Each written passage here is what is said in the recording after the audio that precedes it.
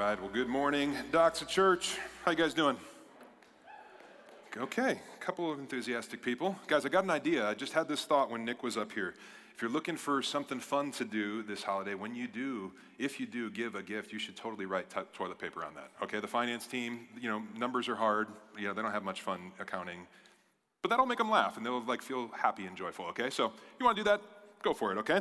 We love the finance team. I'm not saying you guys are nerdy, but kind of are, okay? So anyway, that's not a great way to start a sermon, okay? It's great to have you guys here, okay? But it's a great day to be together, right? It's almost Christmas. Anybody excited about that? Guys, get a little bit more pumped up, I know. Anybody excited about Christmas? Okay. Guys, this past week as we got into this Christmas teaching series, okay, I kind of framed it up for you with the words of the famous Christmas carol that we all know, we all sing, Joy to the World, right? We just sang it just a few minutes ago. But in that song, we sing these words, let every heart prepare him room. And Doxa, this is our posture today. This is what we're going to do today. But we do this all the time as we gather, but especially as we lead up to Christmas, we're going to be preparing our hearts to celebrate Jesus, okay? And if you're newer to Doxa and we haven't met yet, I'd love to meet you, but my name is Rob. I'm one of the pastors here. It's great to have you part of our family gathering today. For everybody online, I'm super thankful for technology and our crazy smart volunteers that we can gather like this in the midst of all the craziness of 2020, but we miss you. We can't wait for everybody to get back together. But here's where we're at, okay? Grab your Bibles. I want you to open up to the Gospel of Matthew, chapter 1. We're going to continue looking at the very first Christmas, all right? With the birth of Jesus. And if you're here and you don't have a Bible, this is kind of like the season for gift giving, right? We'd love to give you the gift of a Bible. That every family kind of has its thing. At the Doxa family, our thing is we gather like this, we gather around the Bible and we seek to hear from God. And by his presence and power in our life, we respond to him, thereby becoming more and more into the men and women that he's created us to be. And so if you don't have one, we'd love to give you one. On your way out, you can stop at the Welcome Center and grab a couple for your family as our gift to you, okay? Now, before we get into Matthew chapter 1, there's another reason to celebrate, okay? Jesus is born, but also one of my best friends, a man that I deeply respect, was born 30 years ago today. It is one of your pastors, Ronald Goebel. So happy birthday, Ronnie. Give it up for Ronnie.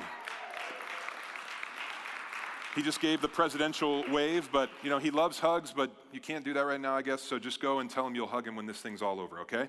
But happy birthday, dude. We love you. We're thankful for you. But last week, okay, as we opened up Matthew's gospel, he begins this account of the very first Christmas in a different way, right? He doesn't start with the well-known nativity scene that we're all so familiar with, but instead, in a very peculiar way, right? He kind of starts off by giving us an ancient Jewish phone book. Remember that? He gives us this genealogy, just this long list of names that you come to the Bible and you look at places like this and you just see 50 names in a row and you ask that question. From the surface, it's what can we possibly learn about Christmas from this, right? What can we possibly learn about Jesus? But as we got into this and we looked at Jesus' family line, we focused in on two men and two women that were in Jesus' family tree, and we came to an astounding truth. That God is a father, and he has a family, and all are welcome.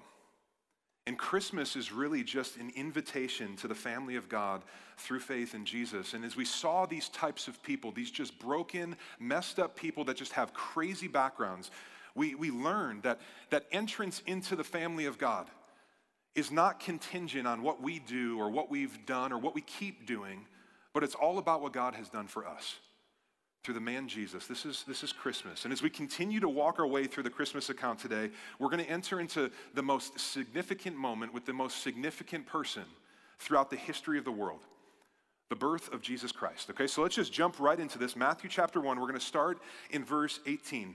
And this is what we see. Now the birth of Jesus Christ took place in this way. And I'm going to pause here because here's what I want you to know. Whenever I can point out and remind you of the nature of the Bible, I'm always going to stop and I'm always going to do it.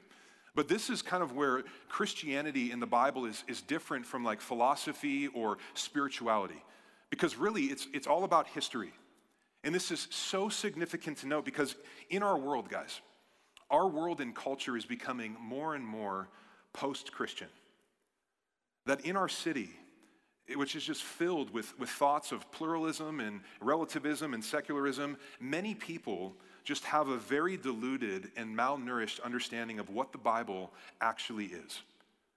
And if you're new to the Bible, if you're new to church or Christianity, I just need to tell you this, that the Bible is primarily a historical book. It's about things that have actually happened, that the God who made the world, the one that we've been studying through Genesis for the last couple months, the God who made everything is at work in the world which he made, and he shows up in particular times, in particular ways, and he says particular things throughout history, and this is what the Bible gives us.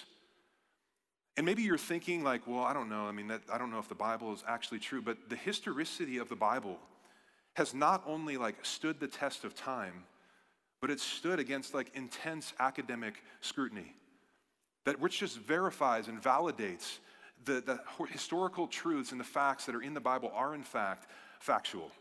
And so all I have to say, when the Bible tells us this, if you look back, that Jesus came in this way, all right, what this means is that we know exactly how Jesus came.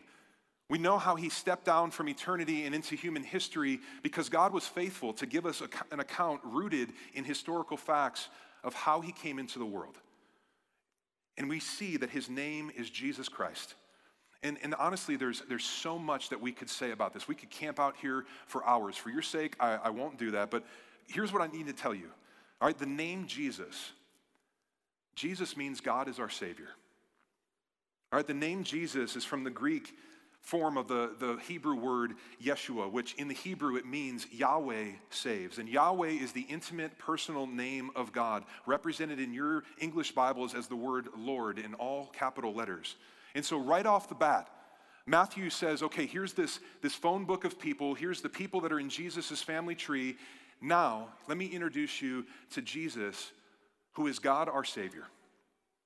And again, maybe you're here and you've grown up in the church and you've been around the church for a while, and this kind of seems like so elementary, right? You're like, that's pretty basic, right? This is like a 101 class. Like, where are we going to go with this? But guys, this is so significant because I want you to hear this. And you've maybe had these thoughts, people have told you this, but some people will try to lump Christianity in with other religions.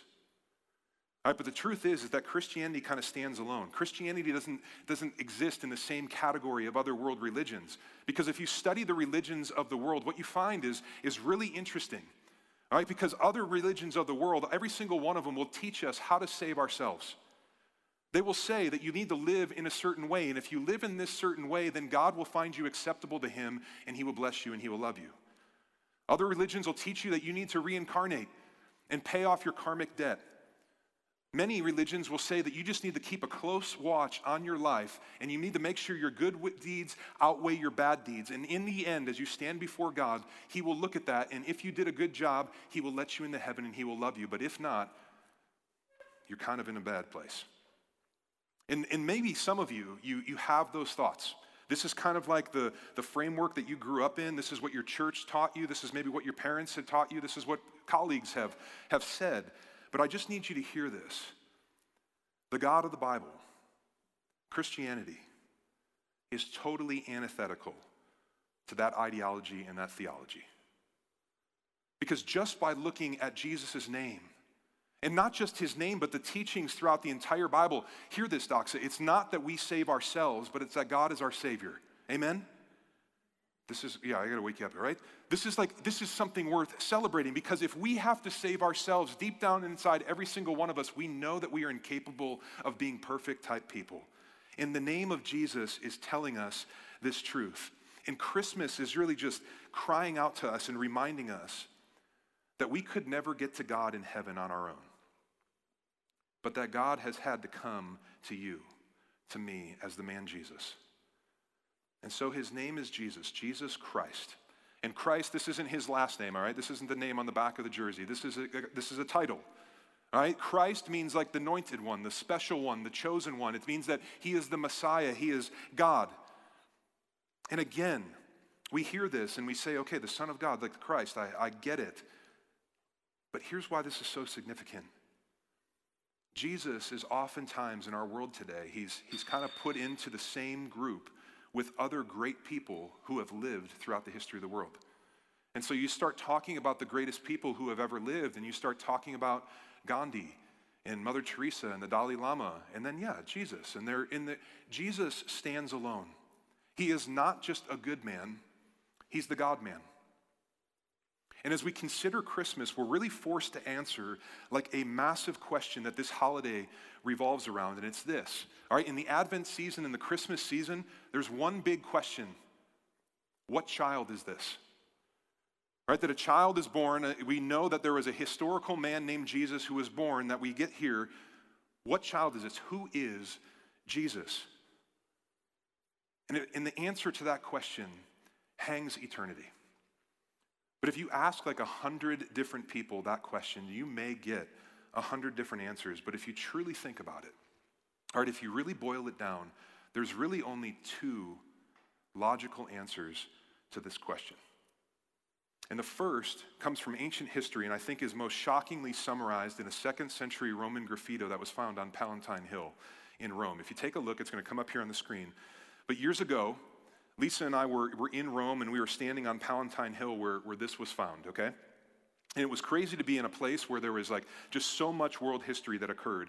But this piece of Roman graffiti is potentially the oldest surviving depiction of the crucifixion of Jesus that we have today. And here's what you're seeing, okay? In this picture, Jesus is on the cross. But rather than his head, the painting shows in its place the head of a donkey. And now beneath the crucified Jesus is drawn a young Christian man with his hands raised, worshiping him as God. Now, as you look at this, there's a caption below this, written in Greek, which is translated as Alexamenos, which is this guy's name, worships his God. And maybe you're looking at this picture and you're thinking, wow, that's pretty disrespectful. That's like dishonoring. That's like blasphemous, right? And the truth is it is, because the message is loud and clear right here. And this is the first option to who Jesus is, that Jesus is just a dead Jack, fill in the blank. He's a dead donkey, and that Christians who worship him are fools.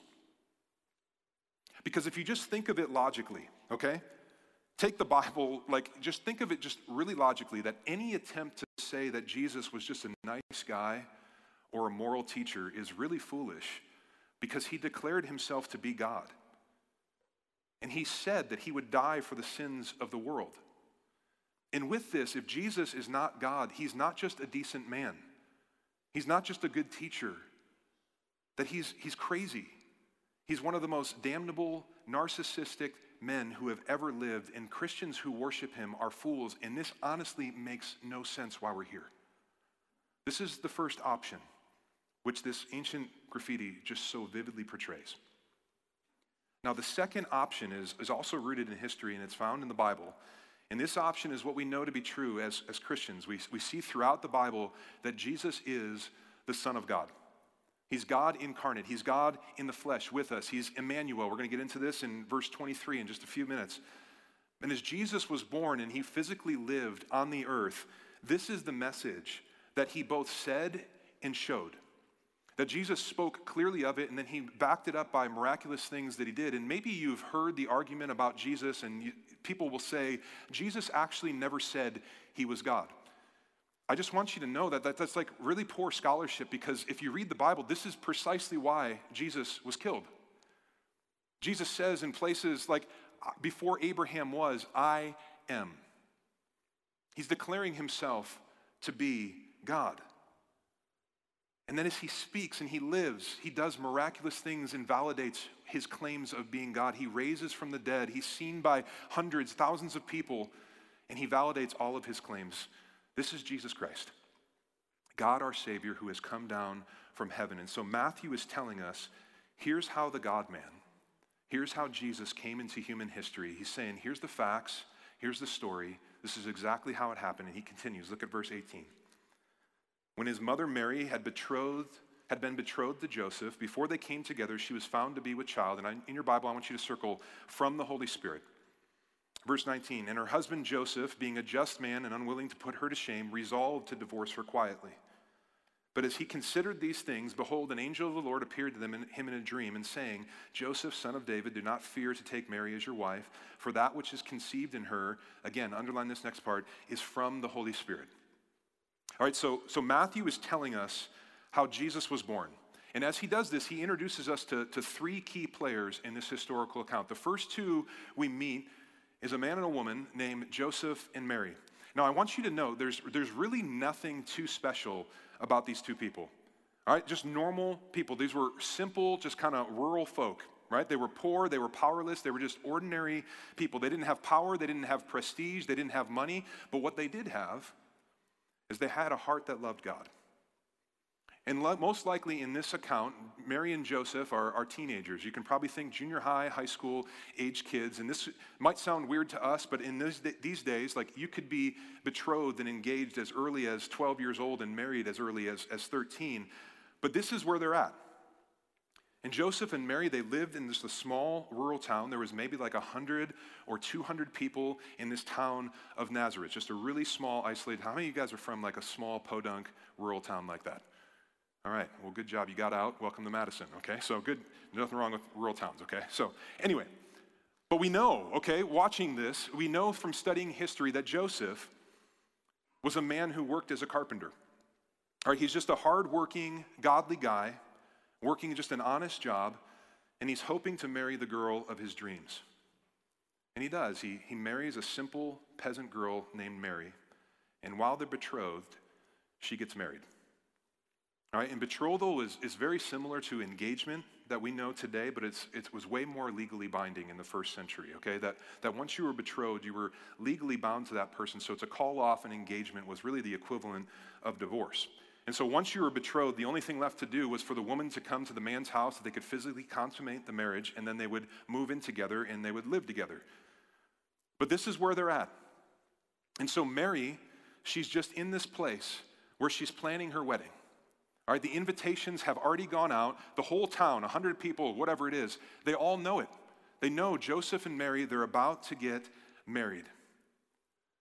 And so I just need you to see the scandal of this, okay? So when Matthew says that she got pregnant before they came together, what he's saying is that Mary is not having Joseph's baby. Now, in this, everybody around is looking at Mary and Joseph.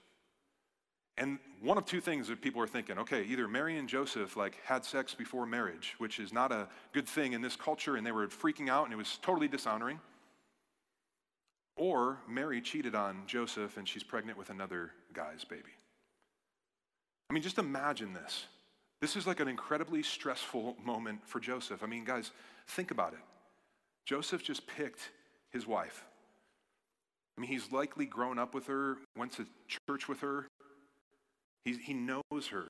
They're both virgins, but then all of a sudden Mary says, hey, I'm pregnant. We're pregnant. Now, Joseph's probably thinking okay, I don't have my master's degree in human sexuality. I skipped that day in school, but I don't know if we did what causes that to happen, right? And so he's just having these thoughts in his head. And guys, I just want you to think about just how devastating this would be for Joseph. I mean, this is just a publicly humiliating situation. And the question is what, guys, man, what would you do in this situation? Because Joseph is just left with a horrible decision. What does he do? He could either go publicly and shame Mary, or he could just quietly divorce her. But if you look back, what type of man was Joseph? He was a just man.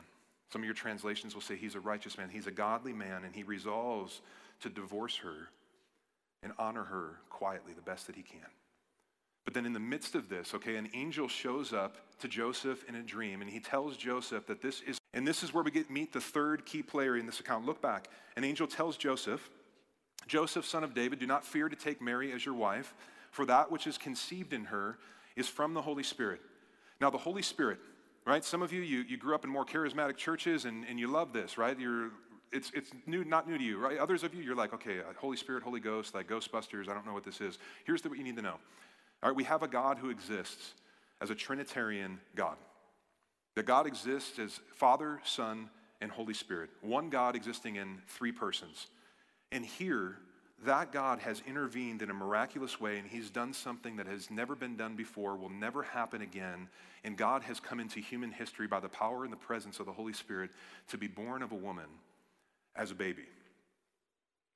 Now you hear this, right? And some of you, you just accept it. You've been in church for a long time. You're like, oh, totally, that makes sense. And then the others of you are like, how does that be? It's a mystery. And while this is like a miracle and very mysterious, and we might not be able to fully comprehend it, here's what I'll tell you. It doesn't negate it as true.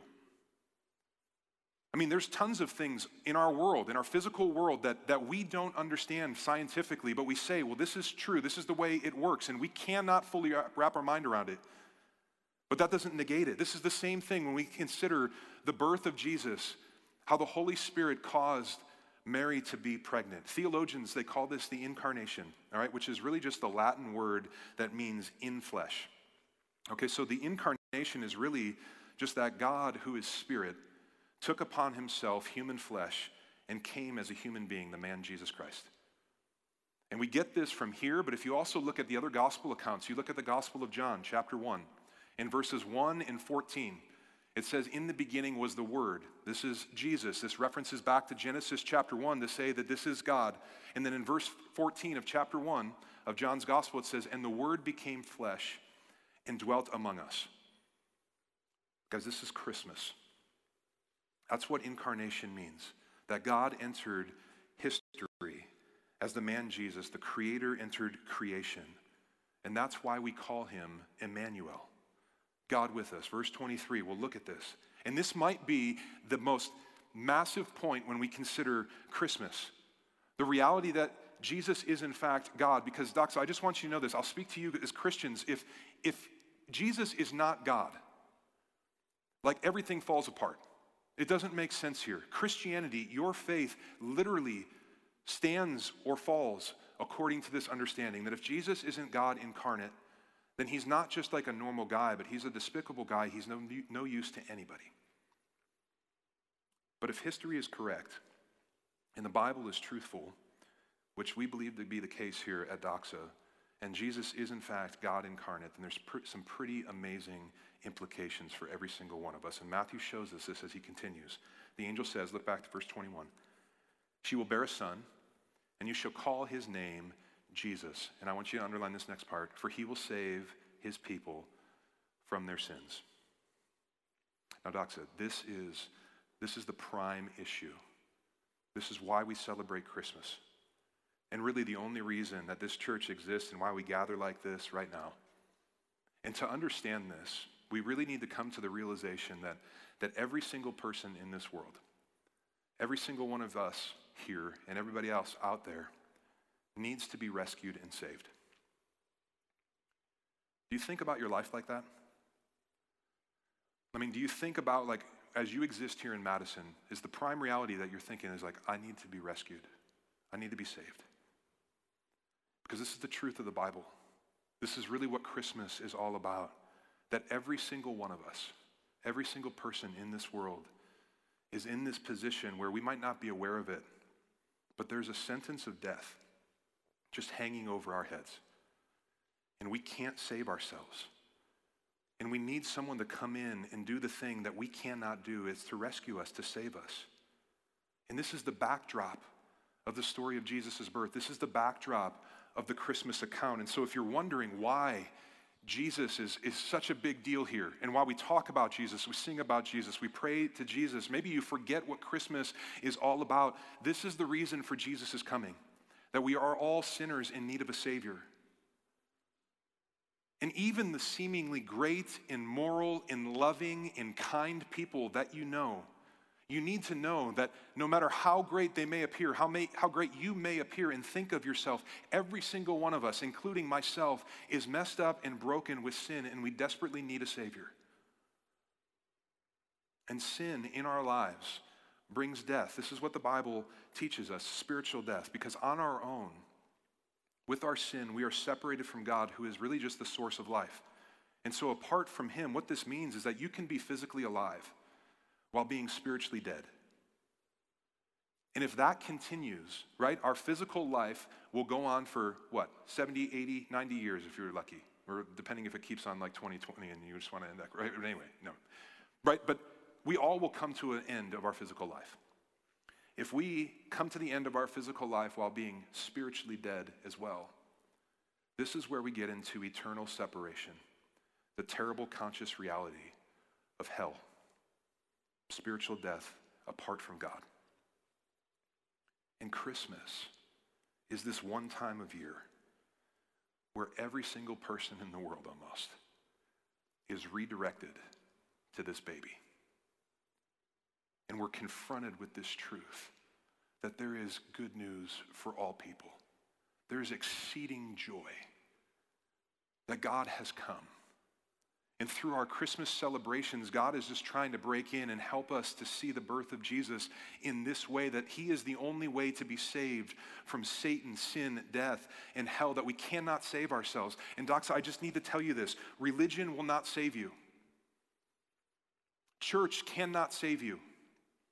That you can grow up in church, you can be baptized in the church, you can get married in the church, you can be confirmed in the church, you can have your wedding in the church, you can have your funeral in the church, and you can wake up in hell. Church cannot save you. Morality cannot save you. Spirituality cannot save you. Your good deeds will not save you, but Jesus can and Jesus will. Amen? This is Christmas. This is what life is all about, and Christmas is just a reminder that we all need a rescue, and Jesus comes as our Savior to do this for us. This is why the Apostle Paul says in 1 Corinthians 15, do you remember this? He says, I come with you of first importance. Paul says more important than anything, more important than everything is this, is that Jesus was born, he died, and he raised for you. Now there is a reason for you to sing. There's a reason for you to rejoice. There's a reason for you to have joy. This is the place we stand in with Christmas. And even as you consider this idea of like the virgin birth, part of the purpose of this, I want you just to listen, is to show us that salvation doesn't come from man, but it comes from God. That salvation is wholly the work of a supernatural God, not the work of natural man. This is Jesus in his birth. It's a rescue mission from God. That he isn't just a good man, but he's the God man. He's not just the best among sinners, but he's the Savior of sinners. And Matthew goes on to say this, verse 22, all this took place to fulfill what the Lord had spoken by the prophet. I want you to circle that in your Bible, spoken by the prophet. Behold, the virgin shall conceive and bear a son, and they shall call his name Emmanuel, which means God with us. Now, I need to explain this to you, okay? One of the first things that we learn about God in the book of Genesis, the book of origins, right, that we've been studying for the last couple months, is that God reveals himself in words. All right, no less than 10 times in the opening chapter of Genesis, it says this, God said. So Doxa, I need to remind you of this. God speaks to us. And that great truth is affirmed thousands of times throughout the Bible, and it's really the foundation of the Christian faith. And our relationship begins and gets strengthened as God reveals information about himself to us. And so very practically, every single one of us today, you're building your relationship with God as you listen to him speak through his words in the Bible. And this is why it's so important to be in the Bible, right? This is why we teach through the Bible the way that we do, because it's about God's words. It's not about Rob's words. We need his words. This is why we tell you to read the Bible on your own, that not just read your Bible when you sit here on Sundays or in connection group. This is why we say, like, our desire is to be a Bible-saturated church, that if you prick us, we bleed Bible, right? And I need you to know this, okay? Our desire with this is not so that we can like create like a band of traveling Bible nerds and like conquer the world with Bible trivia bowls, right? Like if you do that, that's totally fine, okay? Just don't wear a Doxa shirt, okay? But no, we love you if you do that stuff. Anyway, our desire for this, we want to be a Bible-saturated church so that we can know God. We want to be a Bible-saturated church so we can hear from the God that we love, the God that loves us. We want to be a Bible-saturated church so we can hear who God says he is, who he's created us to be, to hear how he loves not just the people in this room, but the people of this world, and how he has designed us to fit into that mission to go see people meet Jesus. This is what it's all about. The Bible is God speaking his truth in human words. And when we consider the Bible, we're talking about a book that was written over the period of about 1,500 years by 40 different authors. And while the Bible is like 66 different books, it's really just one story about one man, one main point, Jesus Christ, the baby that we're considering here on Christmas. that every page of every book of your Bible ultimately points you to Jesus Christ. And as Matthew talks about the prophet here, if you look back, right, he's referencing a prophecy that was given 700 years before the birth of Jesus by a man named Isaiah. And throughout the entire Old Testament, there are numerous prophetic promises that are given about Jesus, promising future events. And I need to pull out of this and say this, Doxa, there is no other world religion, there is no other cult that can present any specific prophecies concerning the coming of their prophet. But throughout the Bible, we see hundreds of fulfilled prophecies extending over hundreds of years, sometimes 1,000 years into the future, showing God that he is sovereign over all that will happen throughout time in the future. And when it comes to Jesus, all right, this is so interesting because some scholars believe that there are more than 300 prophecies about Jesus in the Old Testament. And these prophecies are specific enough that the mathematical probability of Jesus fulfilling even a handful of them, let alone all of them, is staggeringly improbable, if not impossible. All right, there was a guy named Peter Stoner, okay? He was the chairman of the departments of mathematics and astronomy at Pasadena College. He was really intrigued by the prophecies in the Bible and how Jesus fulfilled them. And so he took 600 of his students, and Stoner and these students, they looked at 8 specific prophecies about Jesus. And they came up with an extremely conservative probabilities for each one being fulfilled, and then considered the likelihood of Jesus fulfilling all 8 of these prophecies.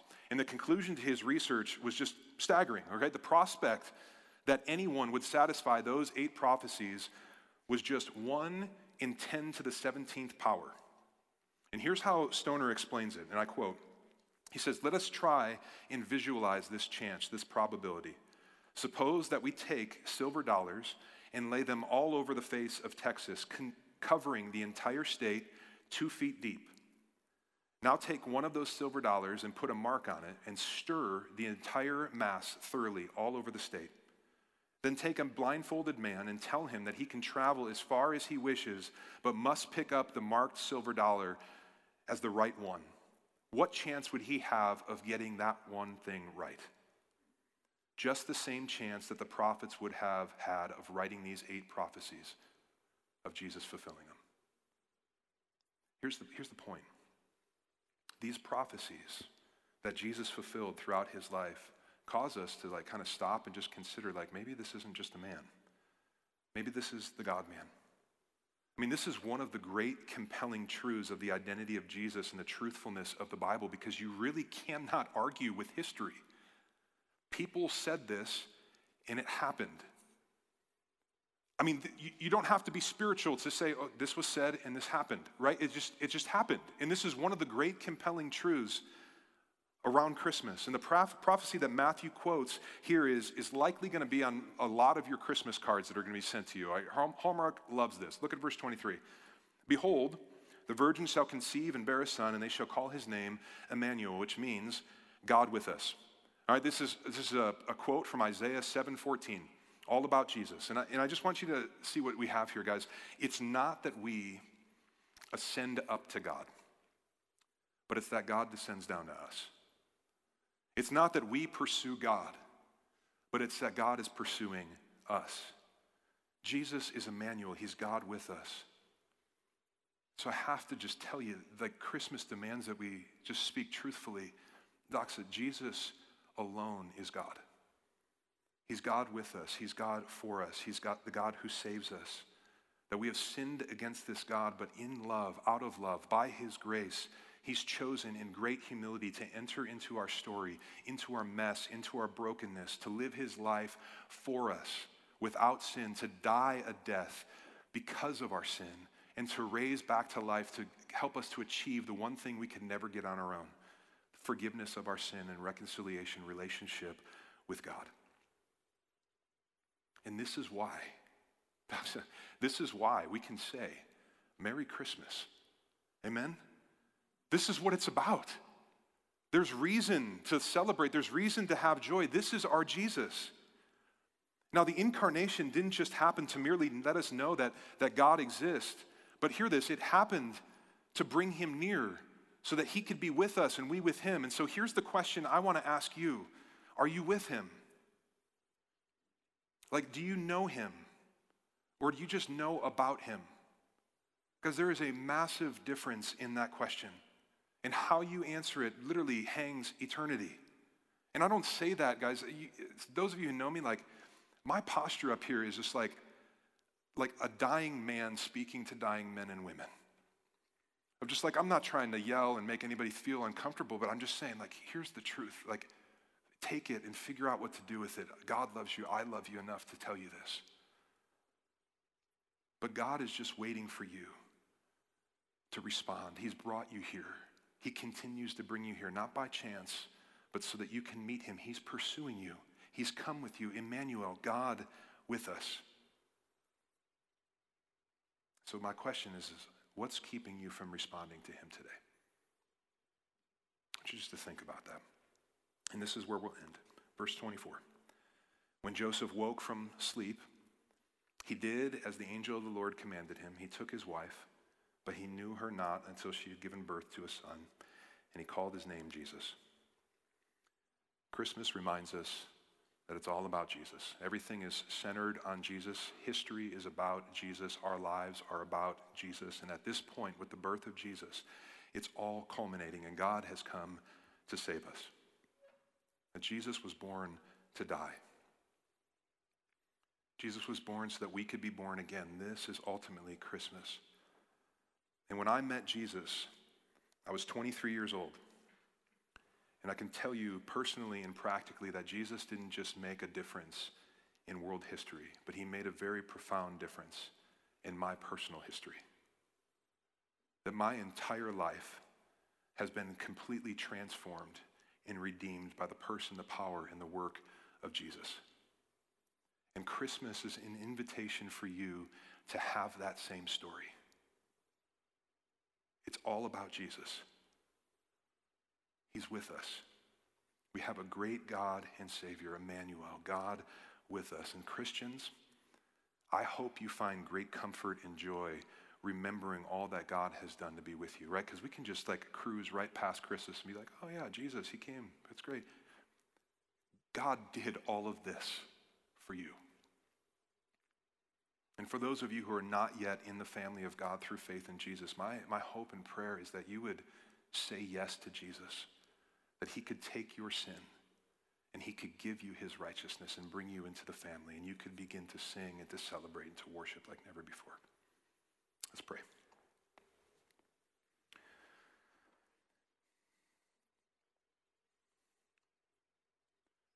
God, thanks for every single person that you've brought here today. Thanks for your words to us through the Bible. God, I thank you and I love you. You're with me. And God, I think about just who I used to be and how like I was running far away from you, how I was stuck in sin, how I was just like a pathetic excuse for a man, but you looked at me not with disgust, but out of love. And you came for me. And thank you that that's so many of our stories in this room. And so Holy Spirit, I just ask that you just help us to remember how great the gospel sounded that first time when we said yes to Jesus. And would you help those that are here that do not know you? Would you help them to understand your love, to experience your love? And help them to take another step towards you. Thank you for loving every single one of us. Thank you for that this Christmas story shows us this. I pray all this in Jesus' name. Amen. So here's what we're going to do. I'm going to invite you to stand up. We're going to take communion. You guys got one of these when you walked in. Go ahead and grab it. For those of you at home, you can go grab your crackers, juice, whatever you got. We're going to take communion together. And as we do this, all right, I want to have you listen to verse 22 again. And this is what it says. All this took place, the birth of Jesus, the incarnation, the miraculous work of God. All of this took place to fulfill what the Lord had spoken by the prophet. Behold, the virgin shall conceive and bear a son, and they shall call his name Emmanuel, which means God with us. Doxa, here's what you need to know. The God that we worship made a promise through the prophet Isaiah that was fulfilled 700 years later in the virgin birth of Jesus. And based on this picture, we can be sure that this same God will also prove to be faithful to every single one of us today. You understand that? God makes promises throughout the Bible. We get one of them here in Matthew. And he's good on his promises. And there's so much joy that can come from this. And so when God says in places like Hebrews 13 that I will never leave you or forsake you, guys, that is a guarantee. Some of you might feel like you're walking through life completely alone. You aren't. God is with you. He promises it. He's faithful.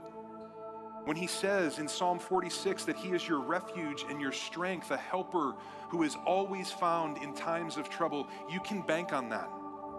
That you might feel hopeless. You might feel like you don't know where to turn, especially in 2020, and you might feel like you're just slugging it out alone. He's there. He's a refuge. He's with you. Emmanuel. When he says in Romans 8, for I am sure that neither death, nor life, nor angels, nor rulers, nor things present, nor things to come, nor powers, nor height, nor depth, nor anything else in all of creation will be able to separate us from the love of God in Christ Jesus our Lord. You can be confident in his sustaining power. Amen? This is our Jesus.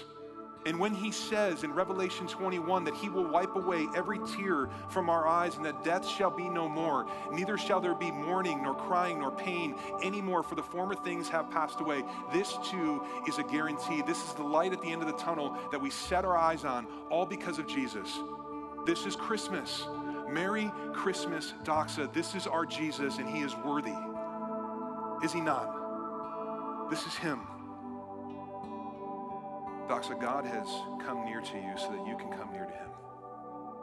And as we take communion, we remember and celebrate this, that Jesus came into a sin-stained world to endure the penalty for our sin and to stand in the place of every single one of us. He was born to live, but ultimately to go to a cross and die for you. And his body was broken, his blood was shed, so that you and I could be rescued and saved. This is the good news of the incarnation. This is the good news of Christmas, and communion represents and reminds us of this. So I want you to tear off that top part, and I want you to grab that little piece of bread. And I want you just to hold it in your hand and just think and thank God for sending Jesus, that his body was broken for you. The body of Christ for you, Doxa.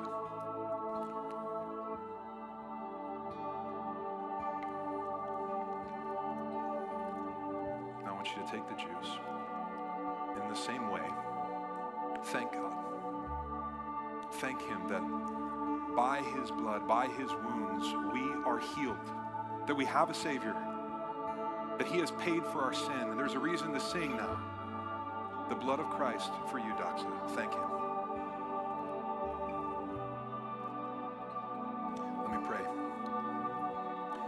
Thank you for the Christmas story. Thank you for being Savior. Thank you for being God with us. And Jesus, we love you. We say that everything is about you. And would you just help us to become men and women that just do the things that you tell us to do, like to love you with all of our heart and to love the people of the world. Jesus, you're worthy, and we worship you. And we just thank you. And we pray this in your name.